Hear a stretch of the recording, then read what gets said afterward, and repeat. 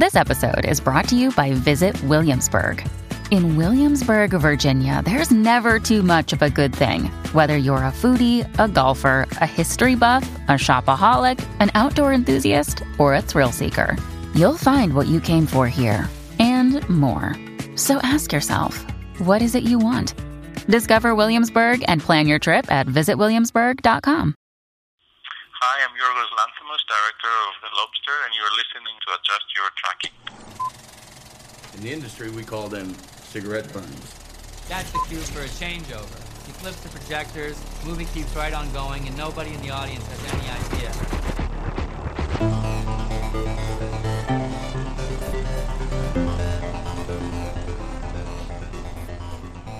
Hello and welcome to Adjust Your Tracking. I'm Eric McClanahan. I'm Joe Von Oppen. Joe, you sound different to me right now. Yeah, dramatic pause in person. In person. Here we are, doing it old school, like back in the origin days of AYT. This 4 years ago? Yeah. We were just talking about a movie you shot 4 years ago. It was, 4 years ago in January. Yeah, and we were doing, is that our anniversary? It was January? It's right, because we did beginning of the year. It was like or it was the end of the year. We recorded first in your bedroom, correct? Didn't go so well. I recorded all loud on my end. I thought it went great. Well, it was technically didn't go very well. Exactly. You didn't record so well on your end. I sounded clear. It was not fair. I wasn't up on the mic enough. Yeah, but it was a good conversation. That's true. Yeah. We were. Yeah, exactly. It was good. So you know, here we are. We're in person. You're visiting Portland, so True. It's good to be in the same room. But we still got movies to talk about. Yeah, we got business to take care of. That's right. We do. What's on the docket for today? Well, today we're going to talk about two movies that, I think for the most part kind of overlap in their sort of grimly, darkly humorous assessment of humanity, either right now or as it was looking in the dystopian days of the 1970s. Yes. Both have kind of a literary feel to them. Mm-hmm. One is an actual adaptation from a book from the 1970s, and one just feels like it has that literary quality to it. Those movies are High Rise and The Lobster. Very nice, very nice. Yeah, I mean, really, these are movies. It's nice that these movies could not only come out. I mean, it's complete coincidence, but they're coming out the same time. They were both released, at least limited, and High Rise has been on VOD now for a while. But they were both released limited in theaters just this past weekend, the 13th on Friday. But we've not only been anticipating these movies for a long time, we've seen them earlier at festivals. They've played the rounds. They're also from two directors that we've definitely talked about on this episode. Championed. And, two very exciting filmmakers, two very different filmmakers. But, it's kind of nice when it works out like this, where we like the filmmakers, we're excited for the movies, but then you had pointed out last night after coming out of High Rise, you were at my theater seeing the movie, and you're like, they do have a lot in common, actually. Yeah. And I don't think we're straining to say that. There is this weird sort of overlapping that happens. There's like sequences that in rewatching The Lobster, I was like, oh, they like echo each other, like literal sequences kind of like speak to one another. And they're, I think, if we get into it, like because High Rise is out here now. It's out in where I, usually live in Los Angeles. It snuck out in theaters like a month before it was slated to start. That's how you saw it, right? Yeah, it quietly opened at a theater for a week, which I don't understand the motivation for a studio to do that. Yeah, I wonder if that had something to do with maybe this is the changing landscape of how they are going to mix this VOD theatrical distribution, and maybe it was like a gift to that theater to get to show it, and then it goes on VOD where it's been for a month now. Yeah, so. It's like weird to think about the motivations for it, because it wasn't announced, it wasn't publicized. It was just like if you noticed it, you could go and you could see it. And it ran for a full week. That is weird. One time a night. So that is weird. Yeah. Only the true trolls knew about this movie. Of which you fall into that category.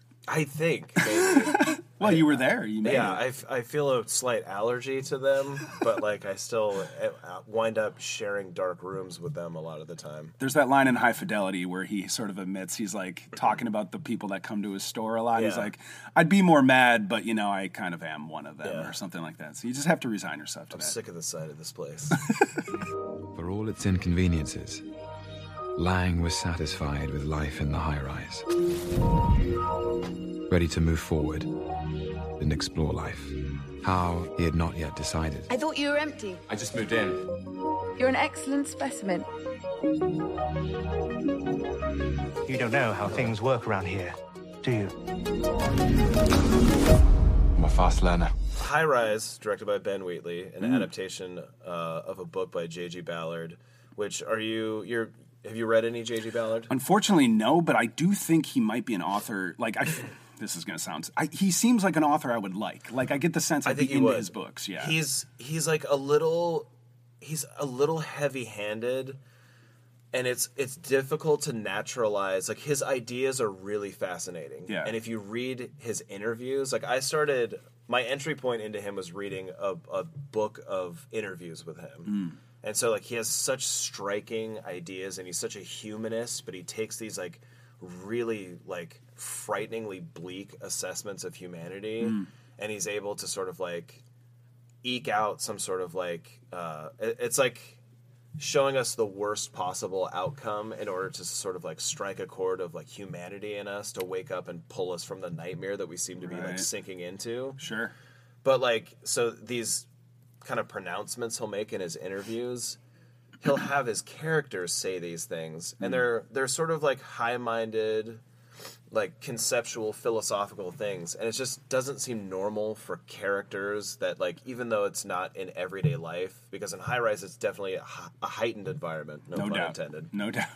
But it's like, it's not in reality. Right. It's in this weird sort of like, it like takes place in the kind of retro futurist world of how the 70s assumed the future would look. Right.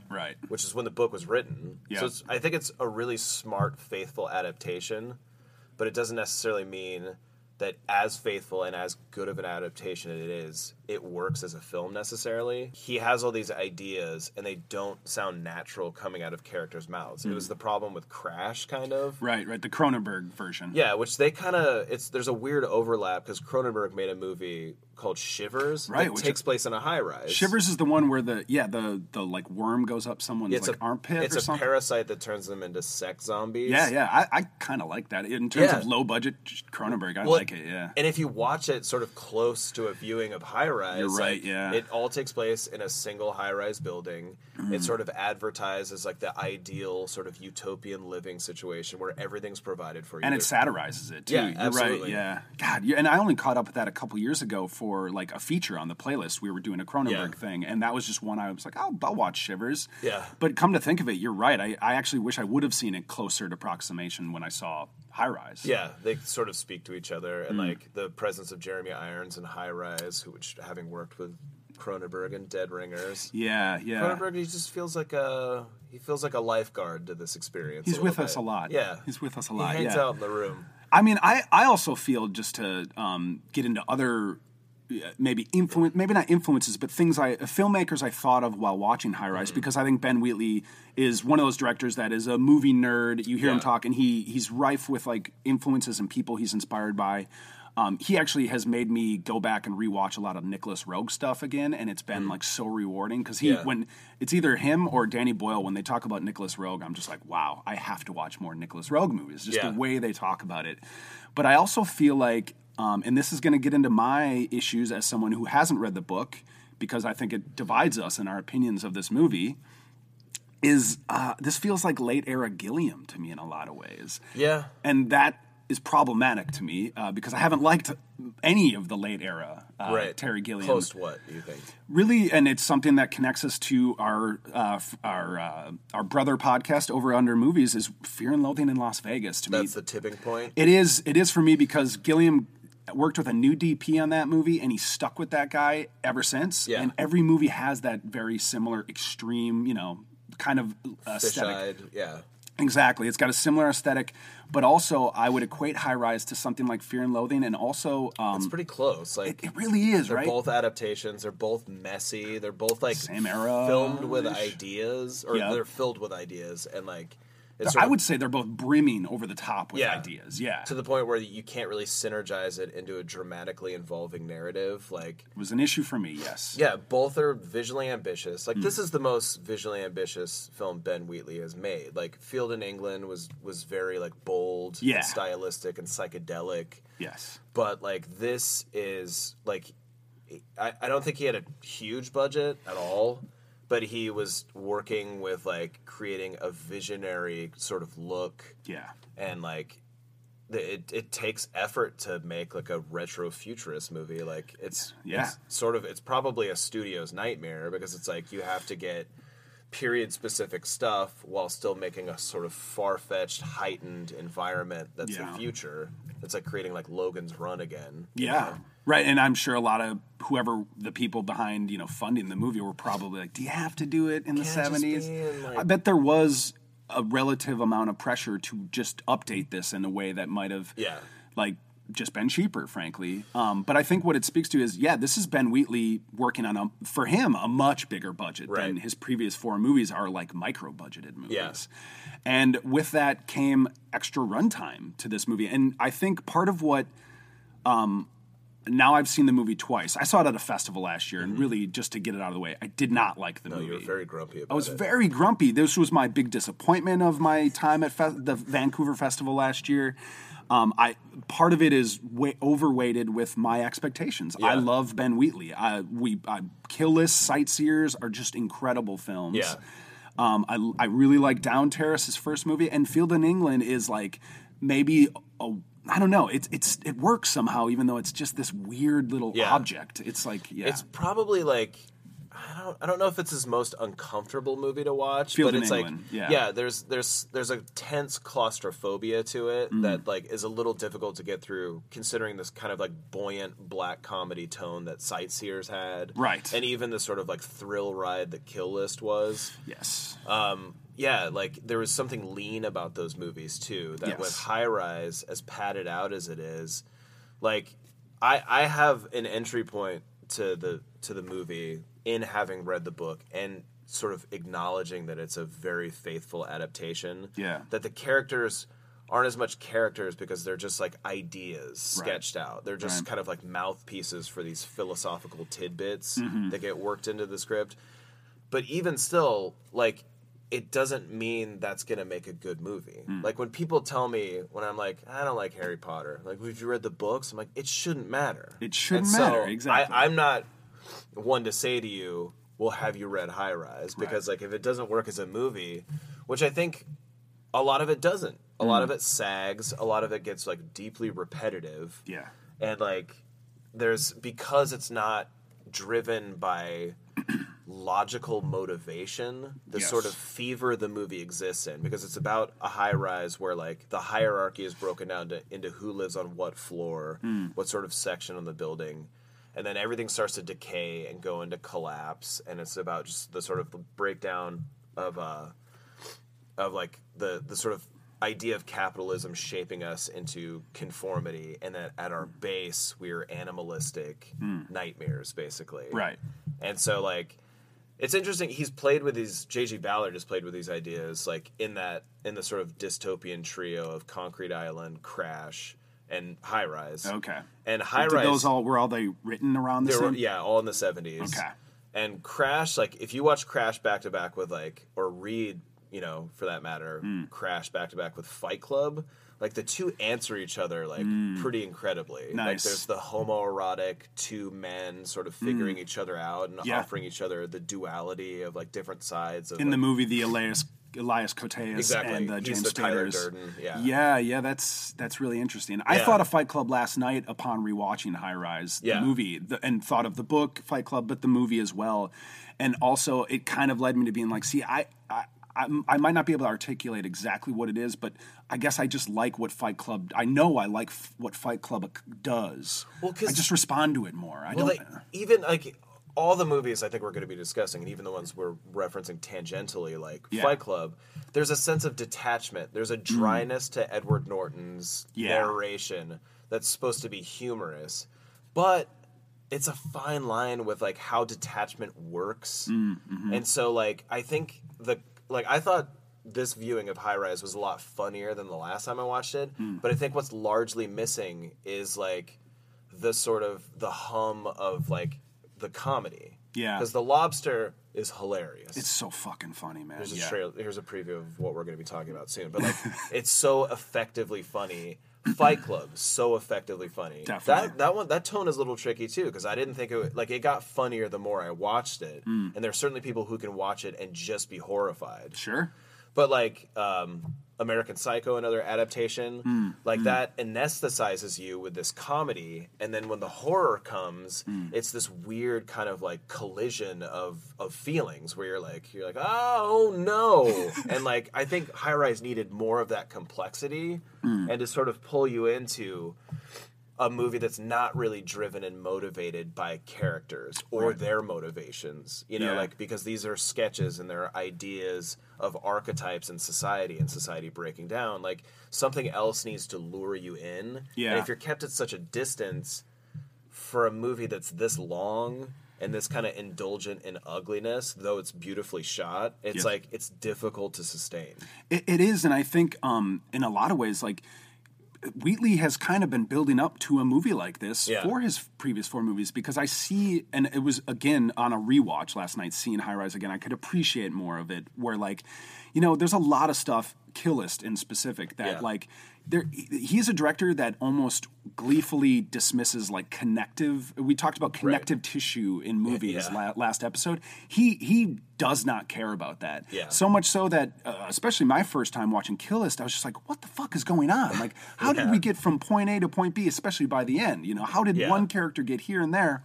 High Rise is almost like the conclusion of Kill List over and over again. And that repeat, the kind of rinse repeat button that keeps getting hit for me in it just wore me down. And I think of another movie I'm just going to tangentially reference is Natural Born Killers. It's like the same kind of thing where it's a movie I'm fascinated by. I see the ambition. I see the scope.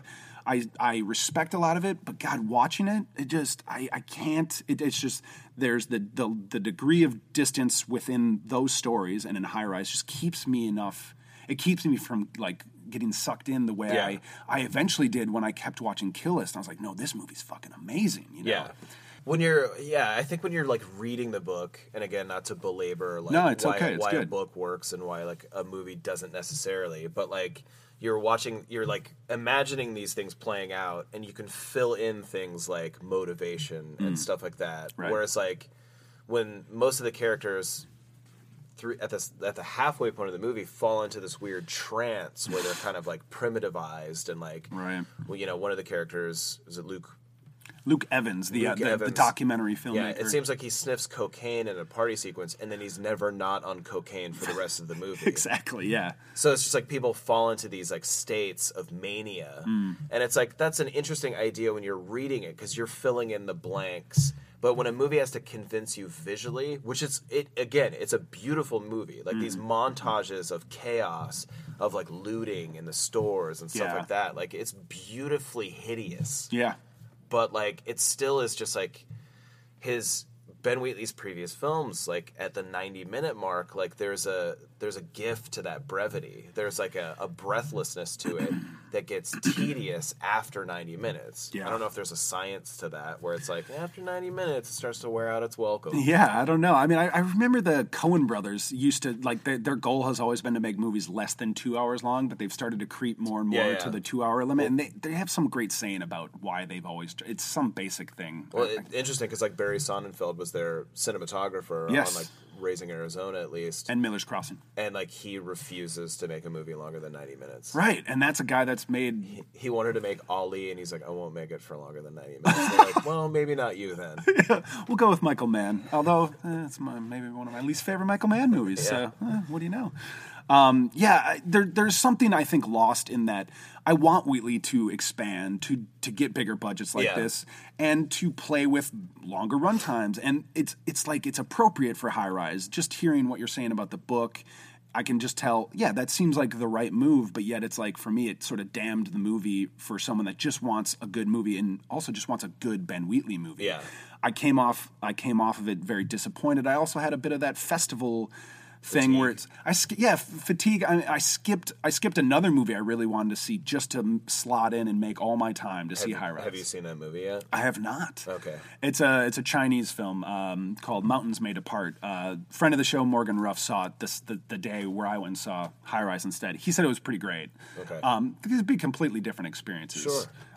But maybe I resented that because the movie wasn't satisfying. Yeah. It doesn't really matter because I can at least appreciate where the movie's coming from, what it's trying to do, and also like that it stands out in our current movie marketplace, and that's always a good thing for me. Absolutely. I think that like it's a difficult sell. Like I was talking about this just this morning with a friend, and we were both like, yeah, I wouldn't recommend this movie to anybody. Right. Anybody who isn't already they're not in the sort of like running of being interested already. Right. Like just pre-inclined to liking it. Like, oh, you like Ben Wheatley movies? Oh, you like, like you've liked J.G. Ballard type dystopian novels before? Like, you should check it out. Yeah. The score is amazing. Clint Mansell. Very good, yes. It's his most visually ambitious movie, so there's plenty to enjoy, but it's a tough sell. It is. And even for people who are like inclined to like it, like you have to sort of like, warn them ahead of time, like, oh, it's a mess, but there's still plenty to enjoy. I've been doing that at work. I mean, I'd said we opened it on Friday at Cinema 21, and again, like didn't like the movie when I saw it, but I was like, you know what? I'm glad we're showing it, and it actually had a pretty good weekend for us, which is nice. Mm-hmm. But people would ask me, oftentimes at a movie theater, people just buy their ticket and be like, did you like the movie? Like after the fact, they've already bought their ticket. Yeah. They want to know if I liked it or the box office person, and I'm honest. I'm just like, no, not really. I actually think it's a huge mess. But I feel like it's the equivalent of like if someone bought a ticket for Green Room, I like to warn them, hey, just so you know, this is an intensely violent movie. You might not be aware of that. Just to give people there's some knowledge to be had. Brace them a little bit. Brace them for this movie, yeah. And someone was asking me yesterday if High Rise was extremely violent, and I was like, not that I remember. I mean, it's violent. It's pretty violent. Yeah, and there is some actually grotesque stuff with the Tom Hiddleston character where he's like sawing a human skull in half. I forgot that moment. There was plenty of stuff actually like that. That's like it's so on the nose in terms of like its symbolism that there's almost like it's almost smart that it's taking place in the 1970s vision of the future, because there's something kind of like quaint and dated about how on the nose the symbolism is of like he's peeling away the layers of the human head to see what's underneath, and like a dog goes missing in the building, and so you can hear it in the walls, so there's something wild in the walls. There's a character whose last name is Wilder. I put all my energies into this town. I'm its midwife, so to speak. It looks like the unconscious diagram of some kind of psychic event. Well, that's good. I'll use that. By all means. So you could say, not only am I the building's first rogue casualty, but I am the architect of my own accidents. What do you think of that? To me, that's kind of endearing, but I think might be irksome to some people. Yeah, and honestly, you've maybe just articulated stuff that just sort of bugged me. But then again, I can't always pinpoint it with movies like this because I'm no stranger to heavy-handed movies. I mean, I liked The Tribe. It was in my top 10. That's a fucking heavy-handed movie. Yeah. It's oppressively bleak and heavy-handed as hell. It's a goth temper tantrum of a movie. I guess that's more of what I was in the spirit or in the mood for. I don't know. But yeah, It helps me realize a little bit that's some of the stuff that maybe just bothers me with High Rise, but also I feel like the performances on paper, I remember before seeing it, the cast sounded so exciting. Yeah. But I'm not sure that anybody really does anything like remarkable, and actually some actors that I really like Elizabeth Moss, I kind of feel bad for her in this movie. I feel like she's not given much to do. She's got significant screen time, but she's playing, like you said, she's not a character. She just represents the housewife that's stuck in with her kids, and she's constantly pregnant the entire movie. It comes to be like her storyline and everybody else's are, to me, they're like overly familiar. And when we've had movies like Fight Club, we've had other movies that deal and probably have been inspired from Ballard with what he was writing in the book in the first place. But like, it's like, I don't know, I felt like the movie didn't provide anything fresh enough as a movie for me to like really embrace it, but I could see why as a adaptation of the book, that's the audience for this movie. Yeah. And it makes sense. But then again, there might be people that just come in clean and just find it crazy wild ride. I also didn't find the movie all that like nuts. I don't know if I needed to be or not, but I feel like it gets talked up like this movie's fucking crazy, and I don't know, like you liked it more than me. Would you? I mean, do you think that, or am I? I think that there's an intellectualism to the movie that like probably burdens the sort of hysteria that would be possible if like it were a leaner film. Yeah. Like if it were 90 minutes and it just is about this sort of hysterical breakdown of everything as the power goes out and as people rip the entire building apart. Like it's got like a sort of patient trudge quality to it. It's a good way to put it. And then, like, there are sequences in it. There's, like, montages where, like, a door's getting sort of ripped open and, like, people are running down the halls and there's sort of, like, a flashlight sort of freneticism to, like, what's happening. And, like, those are some of the sequences that I'm talking about being, like, beautifully hideous. But, like, that has an energy to it that are just rare bursts, I think. Yeah. I mean, it's like it comes to life every now and again, and it's just a strange example. I mean, a filmmaker I love. It's a movie that accomplishes what I think they set out to do. Yeah, but it doesn't necessarily work. You know? Like, as a movie. Yeah. Interesting case. Yeah, it's again a lot to appreciate, but a lot to pick apart as well. Definitely. Well, Ben Wheatley's got another movie that might even come out this year. Free Fire. Which to me sounds like, let's go back to basics. Let's Yeah. make another tight movie, and it's going to be like a gunfight movie for 90 minutes. Produced by Martin Scorsese. And the poster I've seen, whether it's official or not, it has a great sort of, gun imagery on it.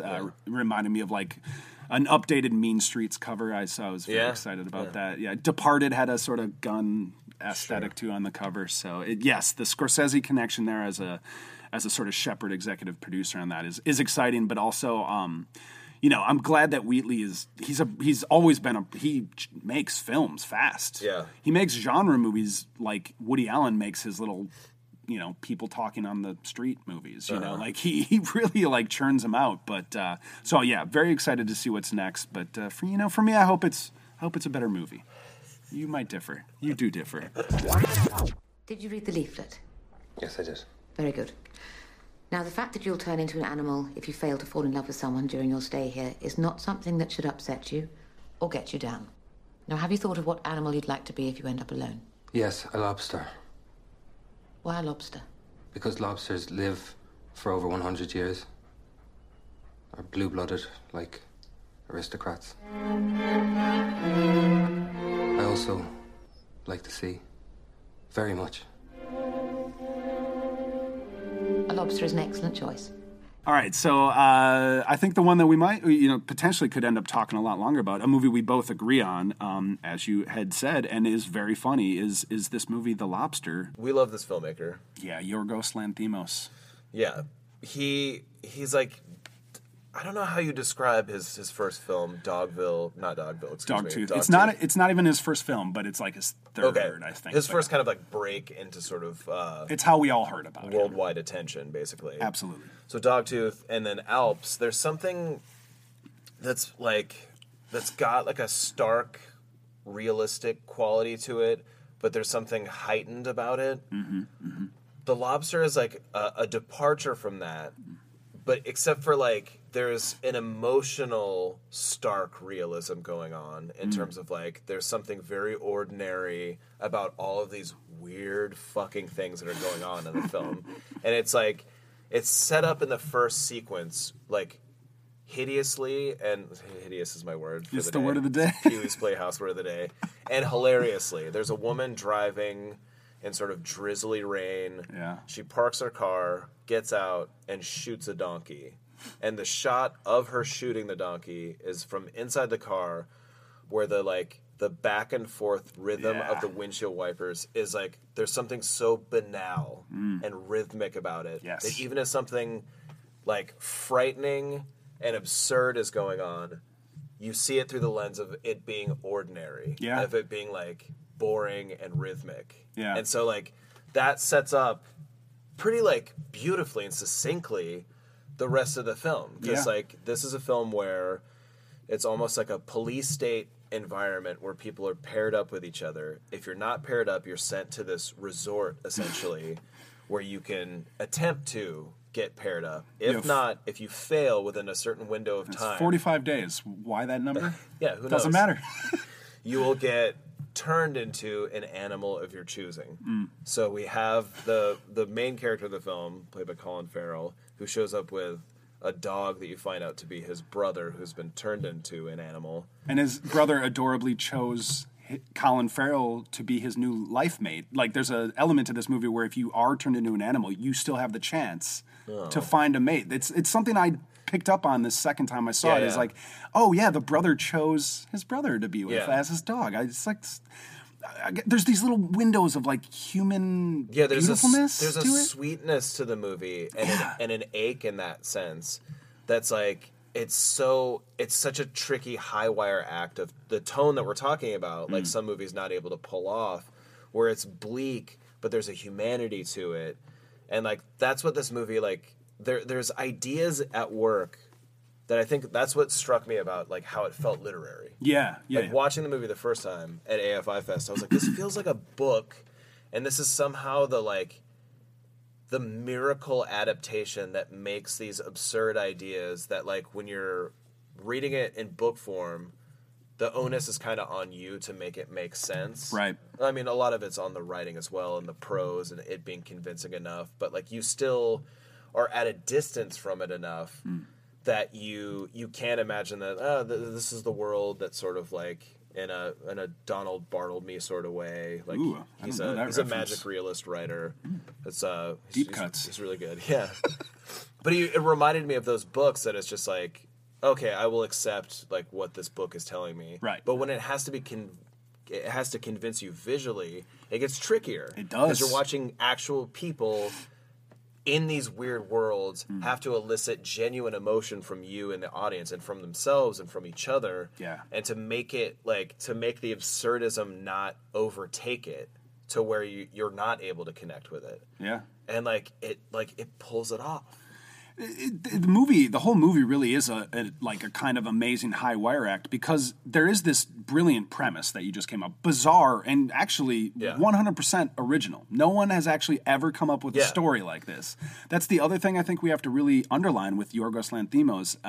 And I have to think my boss at Cinema 21, he got to see the movie before he booked it. Right. And he came to work after seeing it. He's like, that guy's from another fucking planet. Like, what's the deal with that guy? And it's like, yeah, that's kind of like he's on another level. Yeah.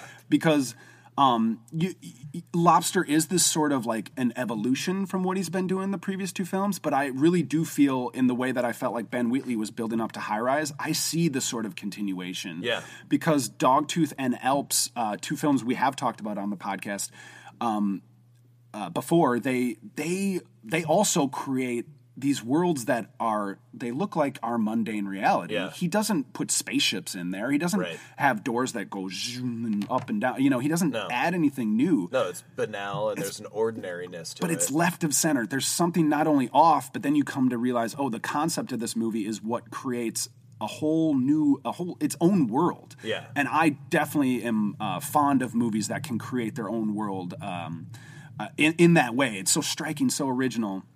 But I feel like, he's been building up to that with The Lobster, and it's amazing that he can come up with this concept.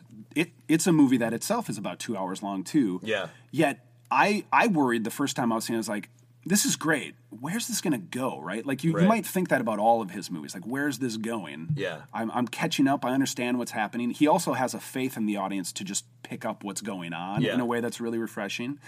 But I almost worried, and then he does this brilliant thing where pretty like ballsy, I would say, where halfway through it's a movie of two halves. Like you get the half in the hotel, this like big building where everybody has to go, and then we're not going to give away too much. They're in a there you go, like High Rise as well, another connective. Also voiceover occasionally used.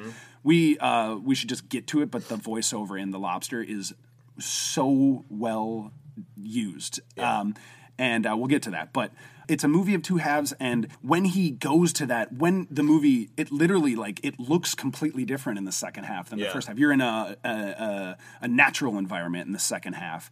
But yet that's what makes the movie like a step better than even the great premise. It's one thing to come up with a really great premise and all the actors seem game and they're on board. I'm laughing I'm loving where this movie's going. There's a danger of like, don't take that away from me. But I feel like the movie had to go somewhere else. Yeah. And what it became for me, and I think it's such a strong example of, by the time it all wraps up and you get this divided movie, is like, it's a movie about extremism. Yeah. And I love that its viewpoint essentially is like, for one, people need to kind of like experience all the points of view that might be out there, or as many as you can in life, but really it's up to you to decide how to live in the middle. Yeah. Or if you can exist in the middle, or if you want to be in one extreme, you need to be the one that decides that. Yeah. But I think that's a really powerful statement these days, you know, especially with, just look at the political situation going on right now. Yeah, there needs to be nuance. There needs to be a sort of gathered understanding. In a world utterly lacking in nuance right now. Yeah. I mean, it's pretty goddamn refreshing to see a movie that's this extremist in its sort of absurdity, you know, the absurd premise, but yet so relatable, and it's like, why don't we just all try to chill out a little bit? I think, did you when we were initially talking about it like months ago when we both had seen it, did you use Fight Club as an example of like? I think I did. That's a sort of meditation on extremism as well. Yeah. That where like you decimate your life, and then out of that comes, you know, High Rise is arguably about extremism as well. Yeah, no, there's no doubt. Yeah, the movies are really fucking similar, man. This is kind of fun to like one sequence that like there's two like beautiful usages of. I noticed it the second time was like the slow motion sequence where like another aspect of living in the resort is that they have to hunt single people through the woods and gather them like by tranquilizing the them. loners who have kind of left and they've sort of rejected that. Yeah, so they're just like living in the woods. And they're being hunted by the people at the resort.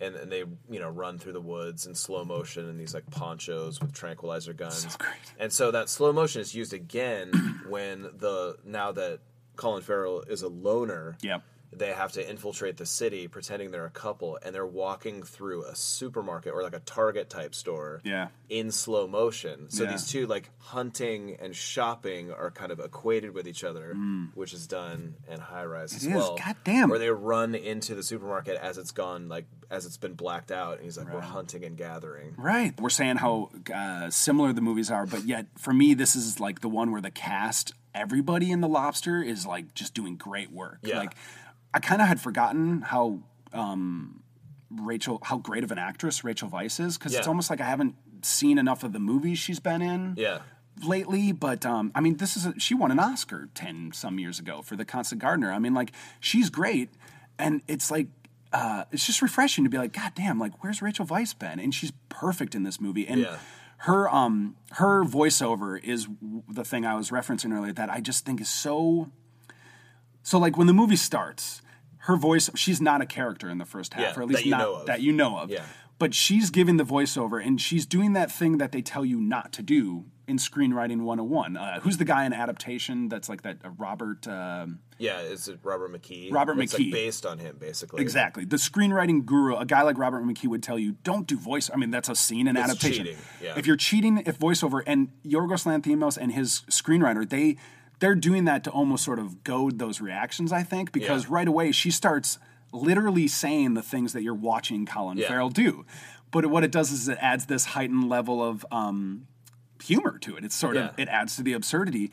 But I do remember thinking like, why is he doing that? Like, it just sticks with me. And then you find out. And it's one of those things where it's like, for one, always just let a film, it's a good lesson. Let a film unfold without being like, I need to know, you know? The reveal of how the voiceover's been weaved into the movie and when it cuts off is like, they had a plan. They didn't just lazily need voiceover. It was, and it's just another like brilliant aspect of of the screenplay, which I think is one of the strongest elements of this movie. Well, it's good that you brought up adaptation too, because this does have like a weird Charlie Kaufman like feel to it. Being John Malkovich had this insane pitch, the same way The Lobster does, where it's like got this absurdist angle where you're like, I have to see, and that's kind of become the sort of tendency of a lot of blacklist accepted scripts. Is like, how could this movie ever exist? I mentioned the sort of like from the perspective of Michael Jackson's Monkey movie that like got high up on the blacklist. Yeah, that's now actually getting made, of course. But so like it's like what they can enter John Malkovich's mind. Like this movie's crazy. It could never get made. Like what, they get turned into an animal of their choosing if they don't like find a mate. And so like there is a high wire act of like making this absurd pitch emotionally like investing and like and pay off in this way. And I think like that's the amazing trick about this movie is how sort of like bleakly hilarious it is, and then how emotionally affecting it can become. It is like a kind of quietly devastating movie, the way all of his movies have been so far. Have you thought about what animals you want to be if you don't make it? A lobster.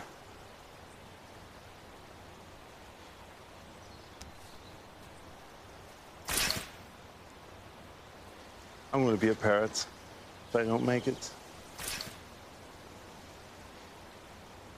Why don't you become parrots too? And then we'll all be together. You're a complete idiot. Picking one of the few animals that can talk when you have a speech impediment. You'll lisp, even as an animal. As for you, they'll catch you and put you in a pot of boiling water until you die. And then they'll crack open your claws with a tool, like pliers, and they'll suck out what little flesh you have with their mouths. You're pathetic, both of you. I'm not going to be turned into some animal. I'll come and visit you, though, with my partner. When we're walking together in some park, or when we're swimming in the sea, or when we're on one of our trips.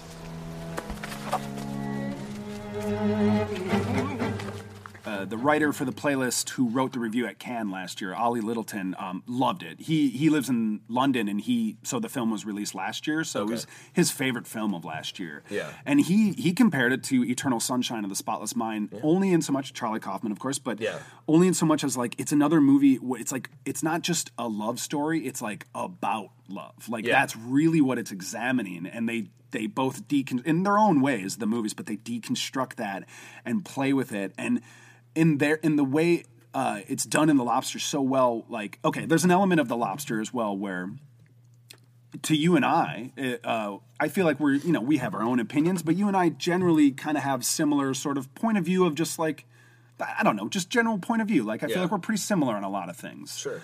Political, social, whatever you want to call it. I think we generally kind of see eye to eye on things. Yeah, Trump. Naturally, right? It's Trump for me. That's the only way. But this, there's an element of this movie that you could argue maybe is preaching to the converted, to us, right? Because this movie is, what I'm saying is I'm curious, like, if this movie does okay in theaters and people see it, Does it speak to like the casual moviegoer? And will they not only reject it, will they be like hurt by this movie? I think but yet I think the movie gets past that in that it's not mean-spirited, but I think a lot of people could watch this movie and think, this movie's making fun of me. It's making fun of me. If they even get that far. They might just be alienated by like the tone of the movie. Right, they're like, what? Huh? Yeah, exactly. His dog is his brother. Like, you have to accept what the movie is. Tell it, and if you don't. Yeah, which does it with like a kind of like shrugging, kind of like everything's sort of accepted as normal. He's like, my dog, it's my brother. It's so straightforward. Yeah, in this sort of like gloriously deadpan way. It's so good. He reminds me of Stanley Kubrick and how he can get his cast to all sort of act in a certain way, but yet they all feel different. They're all sort of reciting their lines, their dialogue in this sort of, and I felt that way more so with his last movie, Alps, as well. Felt very Kubrickian in the way that everybody just had this sort of deadpan. Right. There's like a cold kind of museum detachment. Right. But like he's able to get everyone seemingly on the same page with this sort of heightened, ridiculous premise, but they all in it, even though they're on the same page, they all have their own kind of nuanced, fleshed out characters. John C. Reilly is amazing in this movie. And all the actors, all the characters are working against a sort of label that they're all given. Like if you look at the credits, like John C. Reilly's described as the lisping man. Yeah. It's another great element of the movie is everybody's whittled down to this one thing that sort of and tick. Exactly. And then in a brilliant move, that's how everybody tries to pair up. Yeah. So like the Ben Whishaw character pretends he smashes his head in a Yorgos Lanthimos loves head smashing, by the way. He just loves it. Smashes his head to create nosebleeds so he can connect with this younger woman that everybody kind of desires in the hotel. And I love that's the sort of stuff where I'm like, that's something that we culturally a lot of people do. They'll be like, oh, you like 80s movies, Joe? I got the girl for you. It's like, is that supposed to solve everything? And I guess what I'm saying is I wonder if that's what people will realize as they're watching, be like, oh my God, that's like, what if someone's like 10 years deep into a marriage, watches this movie? I just think this movie has the power to sort of make someone realize like, I've made a huge mistake. Right. But that's also its brilliance. I don't know. It's a power, but I think the people that will like the movie will speak to probably have done enough self-investigative work that they're open to it. Sure. I think the people that will immediately be put off by it probably like things kept at a surface level and won't investigate past it's weird, like sort of sense of it. It's a good point, yeah. I guess the reason I wonder and I bring it up is like I kind of want to see that reaction in some circles, but I guess we just don't live in this movie world where like being John Malkovich, to me, I pitched this to my boss at the theater to get The Lobster months ago. I was like, you have to get it whenever it comes out. And to me, I was like, this to me, if it were 1999, would cross over in the way that Being John Malkovich did. Yeah. Where it's not that movie as an independent, weird little movie made good box office in 1999, and we just don't live in that era anymore. I mean, that was still, we were kind of at the tail end of that sort of like indie kind of home run that started in like, its seeds were in the early 90s. I think it reached this like peak in the mid 90s with like Miramax, and like Fargo and stuff like that. Yeah. But like in the late 90s, that it had been normalized. So you had that amazing fall of like Fight Club was not an independent film or an art house movie, but it had that quality. It did, and it came out the same month as Being John Malkovich. It's fucking incredible, yeah. And like, I don't know. I think there's a push to make this like I think A24 has the resources, which like they luckily got their hands on the movie because it fell into limbo when the original distributor went under. Yeah, Alchemy.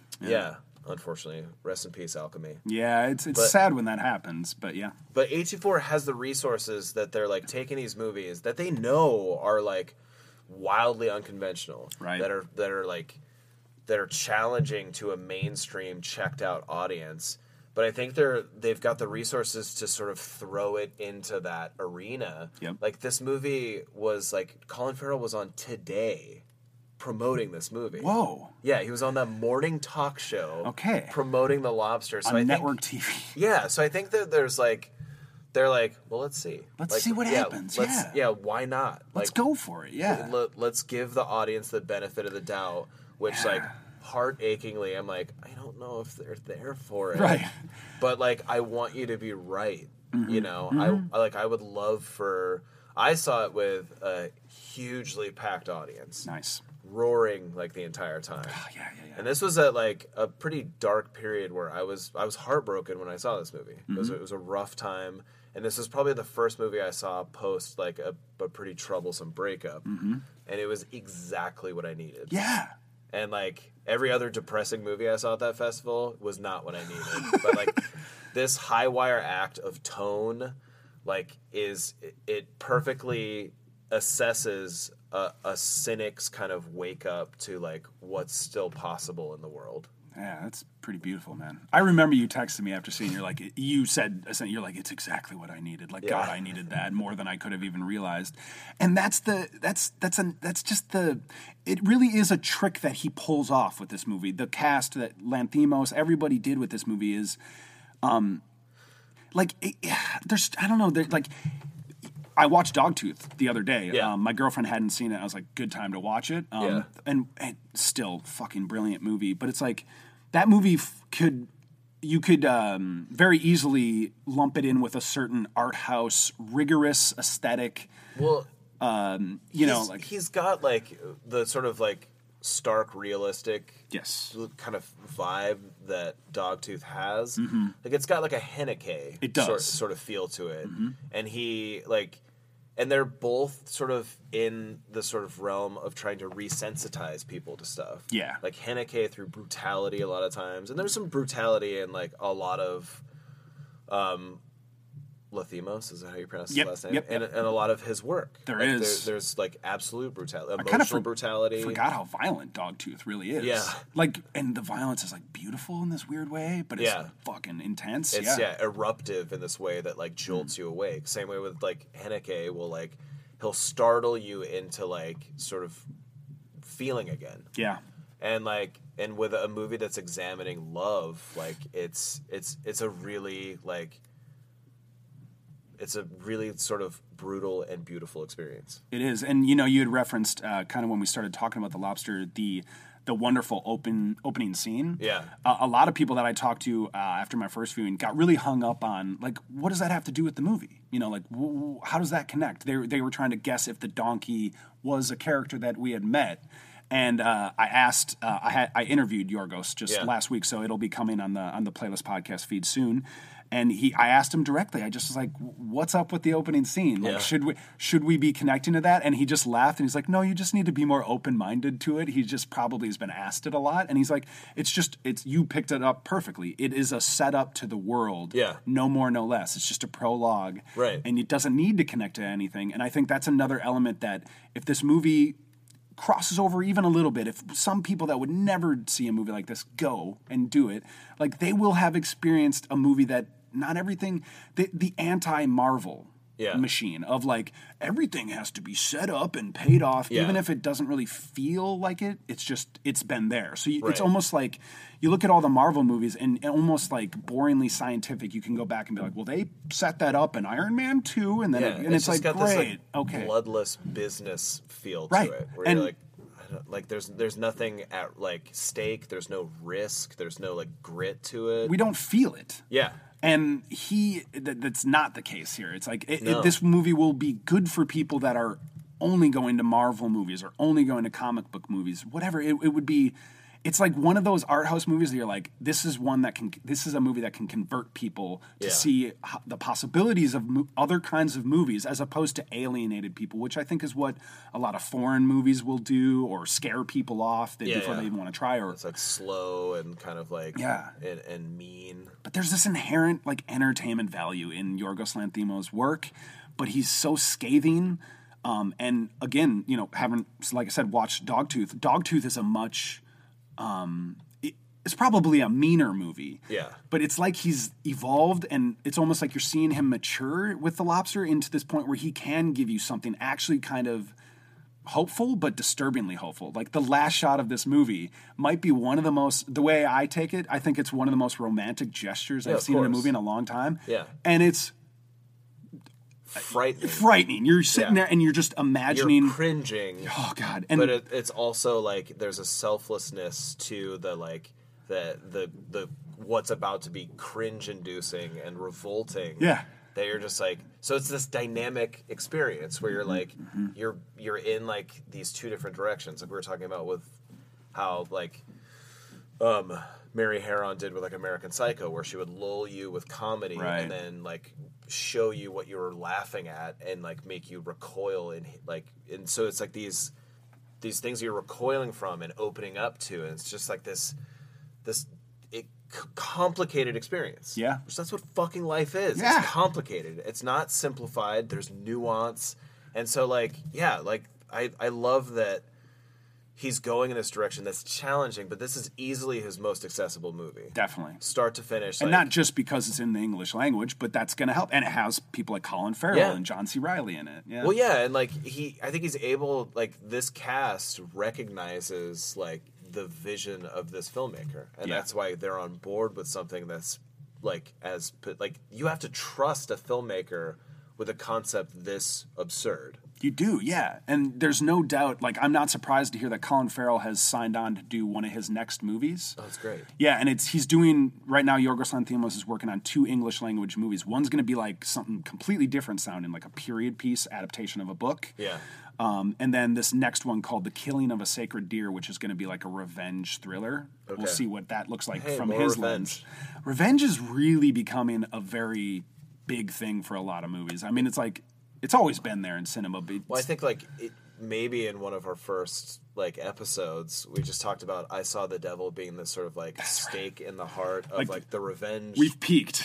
We can only go down now. Yeah. Yeah, because it's like it's this never-ending cycle that you can't escape, and it's like that. I Saw the Devil does that really well. But if there's anybody that's up to the task of sort of like re-energizing the revenge sort of thriller, it's him. Definitely. And then like Colin Farrell being in it, obviously he trusts him, and clearly the cast did in this movie. It's a pretty incredible movie. Like it's maybe foolish to try to throw out big words. I don't want to be hyperbolic, but I think this might turn out to be one of the great like master films, you know, that you look back on. And I think it's always going to like, it's just going to age so well, you know? I don't know. Well, I think that like what's sort of like heartbreaking about like this year is that like it almost feels like a 1999, the fall of 99, where there's all these great like there's all these great genre movies or these great complicated art movies, and like I just worry about the audience. Yeah. And like, you know, it's not the fault of the movies this year, where it's like that's, you know, people have been arguing films have been in decline. It's like, oh, like when people say like cinema's dead, like no, the audience is dead. Yeah.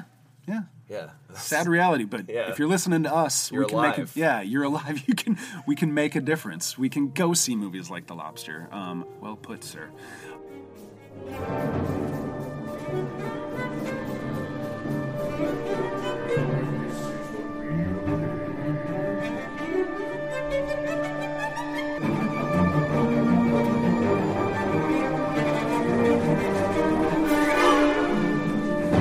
Would you like to dance?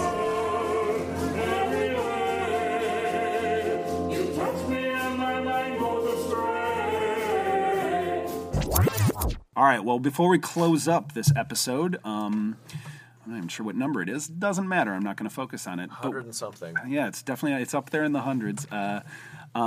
We need to introduce our next edition of Hold Up, and it's your choice because what did I choose in the last episode? Robin Hood. Ooh, washed it right out of my memory. Prince of Persia.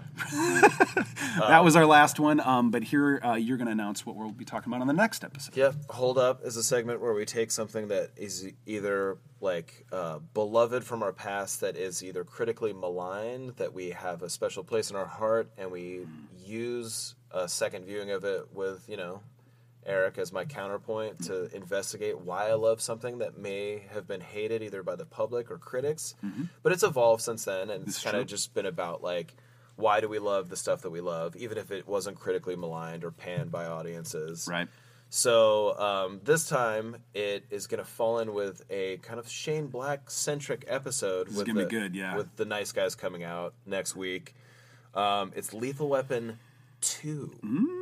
So as a sequels are, you know, sometimes dicey propositions, but this is argued as like a movie that may be superior to its predecessor.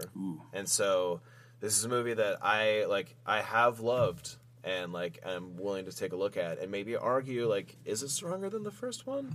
Nice. What makes a sequel what makes it impossible for a sequel to be better than the original sometimes? Right. In the sort of mind of any, like, people will always dismiss, like, the sequel's always worse, right? Like, that sort of what creates that level of thinking, yeah. But, like, you could argue that, you know, Godfather 2, better than Godfather. I agree. Aliens. I would argue that Aliens is better than Alien. It's a tough call. I mean, Aliens they're both is fucking a perfect great. movie. Yeah, yeah. But, like, that's what we're going to do with the next episode. I like Terminator 2 better. That's what people say that.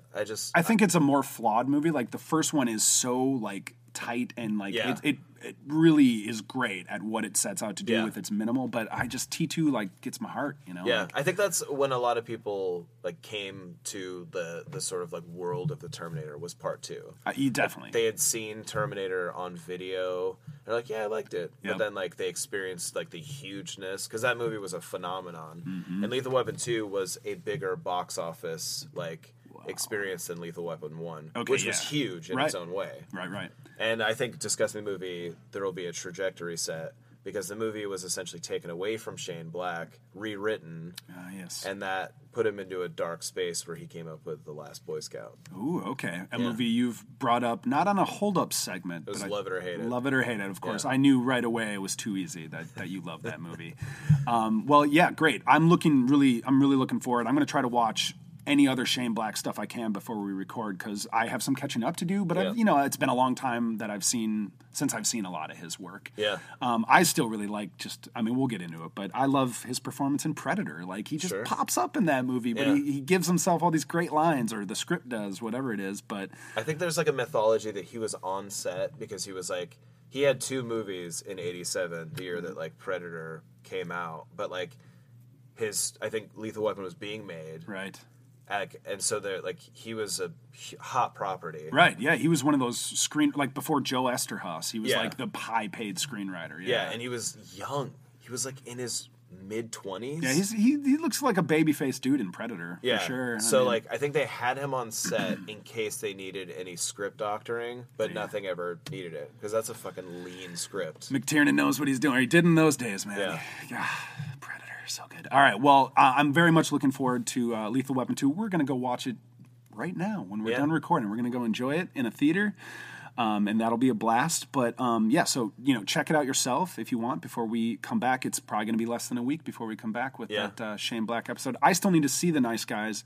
You can say you're a fan. I know you've seen it already. Yeah. Have I said that I was a fan? You told me. You liked it. Yeah. You said you're worried about the movie. Yeah. Am I misreading? Maybe you didn't. Well, it falls exactly with our discussion of like the audience is dead because it's like you can see Warner Brothers like they're confident that the movie's good. Right. And like that's the other heartbreaking thing is that these enough. studios are confident that like Midnight Special's good. Same studio. Yeah. Warner Brothers.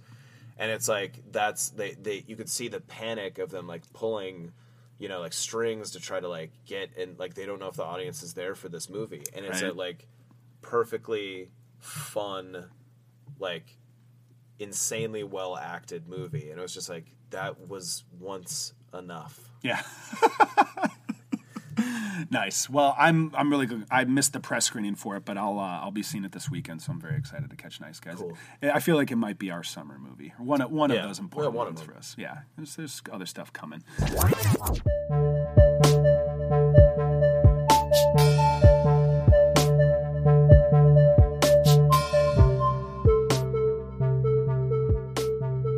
All right, well, with that, why don't we wrap up this, like I said, I don't know the number of this episode of Adjust Your Tracking, but it's 100 and something. Dub it in later. There you go. Maybe. We'll see. Maybe I'll just leave it rough. You can find all our episodes now on all the new ones on theplaylist.net. There's a podcast tab there with all the shows that we have up on the site so far. Of course, you can find, if you just want to get all the shows automatically, you can go to the Playlist Podcast iTunes feed. We're putting all Adjust Your Tracking episodes there, and they live there first, and then eventually I might put it on the AYT, the original AYT iTunes feed, but get it first at the Playlist. And what else? Well, it's a new website at the Playlist. I should reiterate again that we've moved in the last couple of weeks, so it's we're now an independent site, and it is theplaylist.net. So don't forget to go there and check out the other stuff going on. There's a lot of good Cannes Film Festival coverage going on right now. I'm working on another podcast with some of our writers to talk about that. I always get excited about this festival, and The Lobster premiered there last year. So movies that we care about. A lot of Ben Wheatley movies have played at Cannes. It's important, exactly. Very exciting. The new Refn movie is gonna debut soon. I think Thursday. Neon Demon. Surprise, surprise. I'm excited for that one. Yep. It looks good. Do you think the trailer looks all right? It looks all right. Okay, I feel a little hesitancy. All right, but I'm the fanboy. That's the way it's gonna be. I think it looks kind of rad. It looks like a Refn movie. Okay, we can say that. Yeah. Lastly, did you notice he goes with NWR now as a credit? No. He's just abbreviating now. He's adorable. He's adorably into himself. Yeah, he's capital P pretentious. Just so much, but it's charming for some reason. So yeah, so we'll be, stuff like that is coming up on the podcast feed as well. But we will be coming back with our Nice Guys Shane Black chat soon. What else? You can email us at adjustyourtracking@gmail.com. True. Where Facebook. There's Facebook. Twitter @adjustyourtrack. That's right. We're trying to put stuff out there while we're not doing shows. Keep you interested. And so we'll thank you if you check those things out. We need to thank super producer Drew Wallner. He's been continuing the archiving of our older episodes. That's true. So yeah, thank you, Drew. You're doing good work there as usual. And soon I'll hopefully be able to point listeners to older episodes like that if you want to find them, if you're interested. True. You could find that episode where we talked about Kill List or Ben Wheatley or Dogtooth or so on and so forth. So why don't we wrap it up there? And if you do that, we'd be very thankful, but not as thankful as I am to sit in the same room with you, Joe. Once again, thanks, Eric.